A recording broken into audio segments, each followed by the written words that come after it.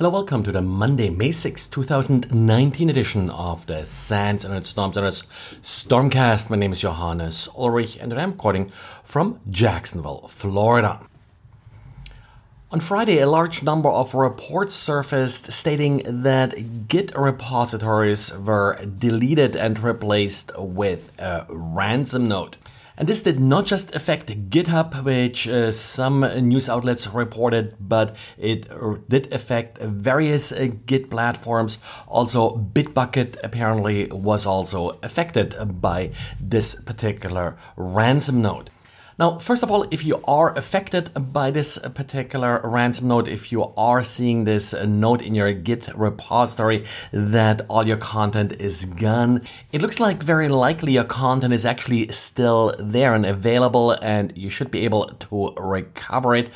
The link to the register article that I'll post with the show notes has some hints on how to get your data back. Of course, if you do have a local checked out copy of the content, then definitely you should be in pretty good shape. The real question at this point is, how did it happen? And the most likely explanation I've seen so far is that some of these repositories had websites that exposed the .git directory. Make absolutely sure that .git is not exposed on any of your websites. It does sometimes contain credentials for your Git repository and definitely will include the URL of it, so an attacker could use this in order to launch attacks against your Git repository. So while this attack is scary right now, it's actually not the worst thing that could have happened and probably a good sort of warning shot that you probably should protect your Git repositories better.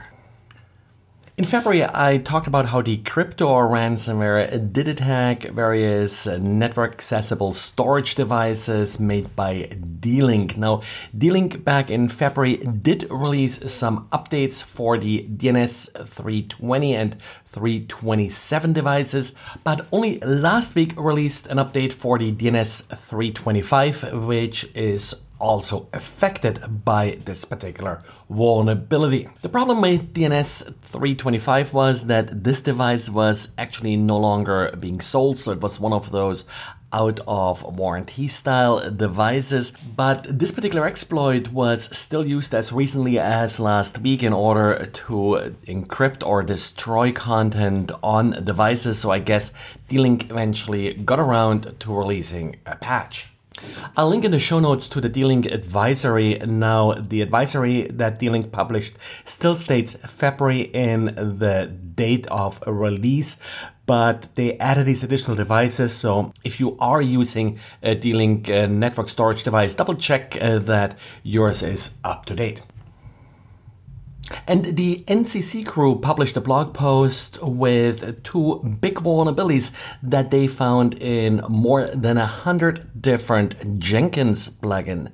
Jenkins is a platform that allows you to automate your DevOps toolchain, so it is quite powerful and probably shouldn't be exposed to the internet in the first place. The two big vulnerabilities here are: the first one stores credentials in clear text. The second one is good old cross-site request forging, which of course could be exploited even if your Jenkins is not exposed to the public internet, just by tricking developers into then executing these commands for the attacker. Jenkins, like many other platforms that we have seen in the past, suffers from this problem that a lot of the plugins that users do install in addition to the core product are actually then causing these security issues. That, of course, is a fairly difficult problem to manage. So make sure, first of all, that your plugins are up to date, and you probably do want to do a quick security check for these two vulnerabilities in your plugins.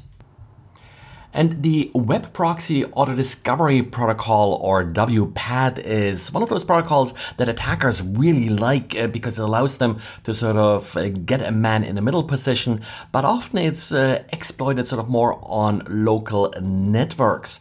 Hosts supporting WPAT will look up the hostname WPAT as they start up in order to download proxy parameters. Now, if they can't find a hostname WPAT, then they may actually look for a hostname WPAT and append domains within their search list. Polish security company Red Team now discovered that within many country-level domains, like for example .pl for Poland, there are domains called WPAT. So for example, WPAT.pl. And of course, if your search list does include your country-level domain, you may end up on that particular site to download your proxy parameters.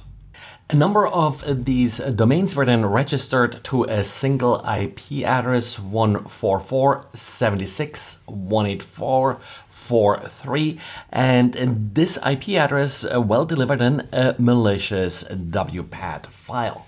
According to Red Team, the apparent goal of this particular attack was to alter referrer headers in order to then earn money using affiliate programs.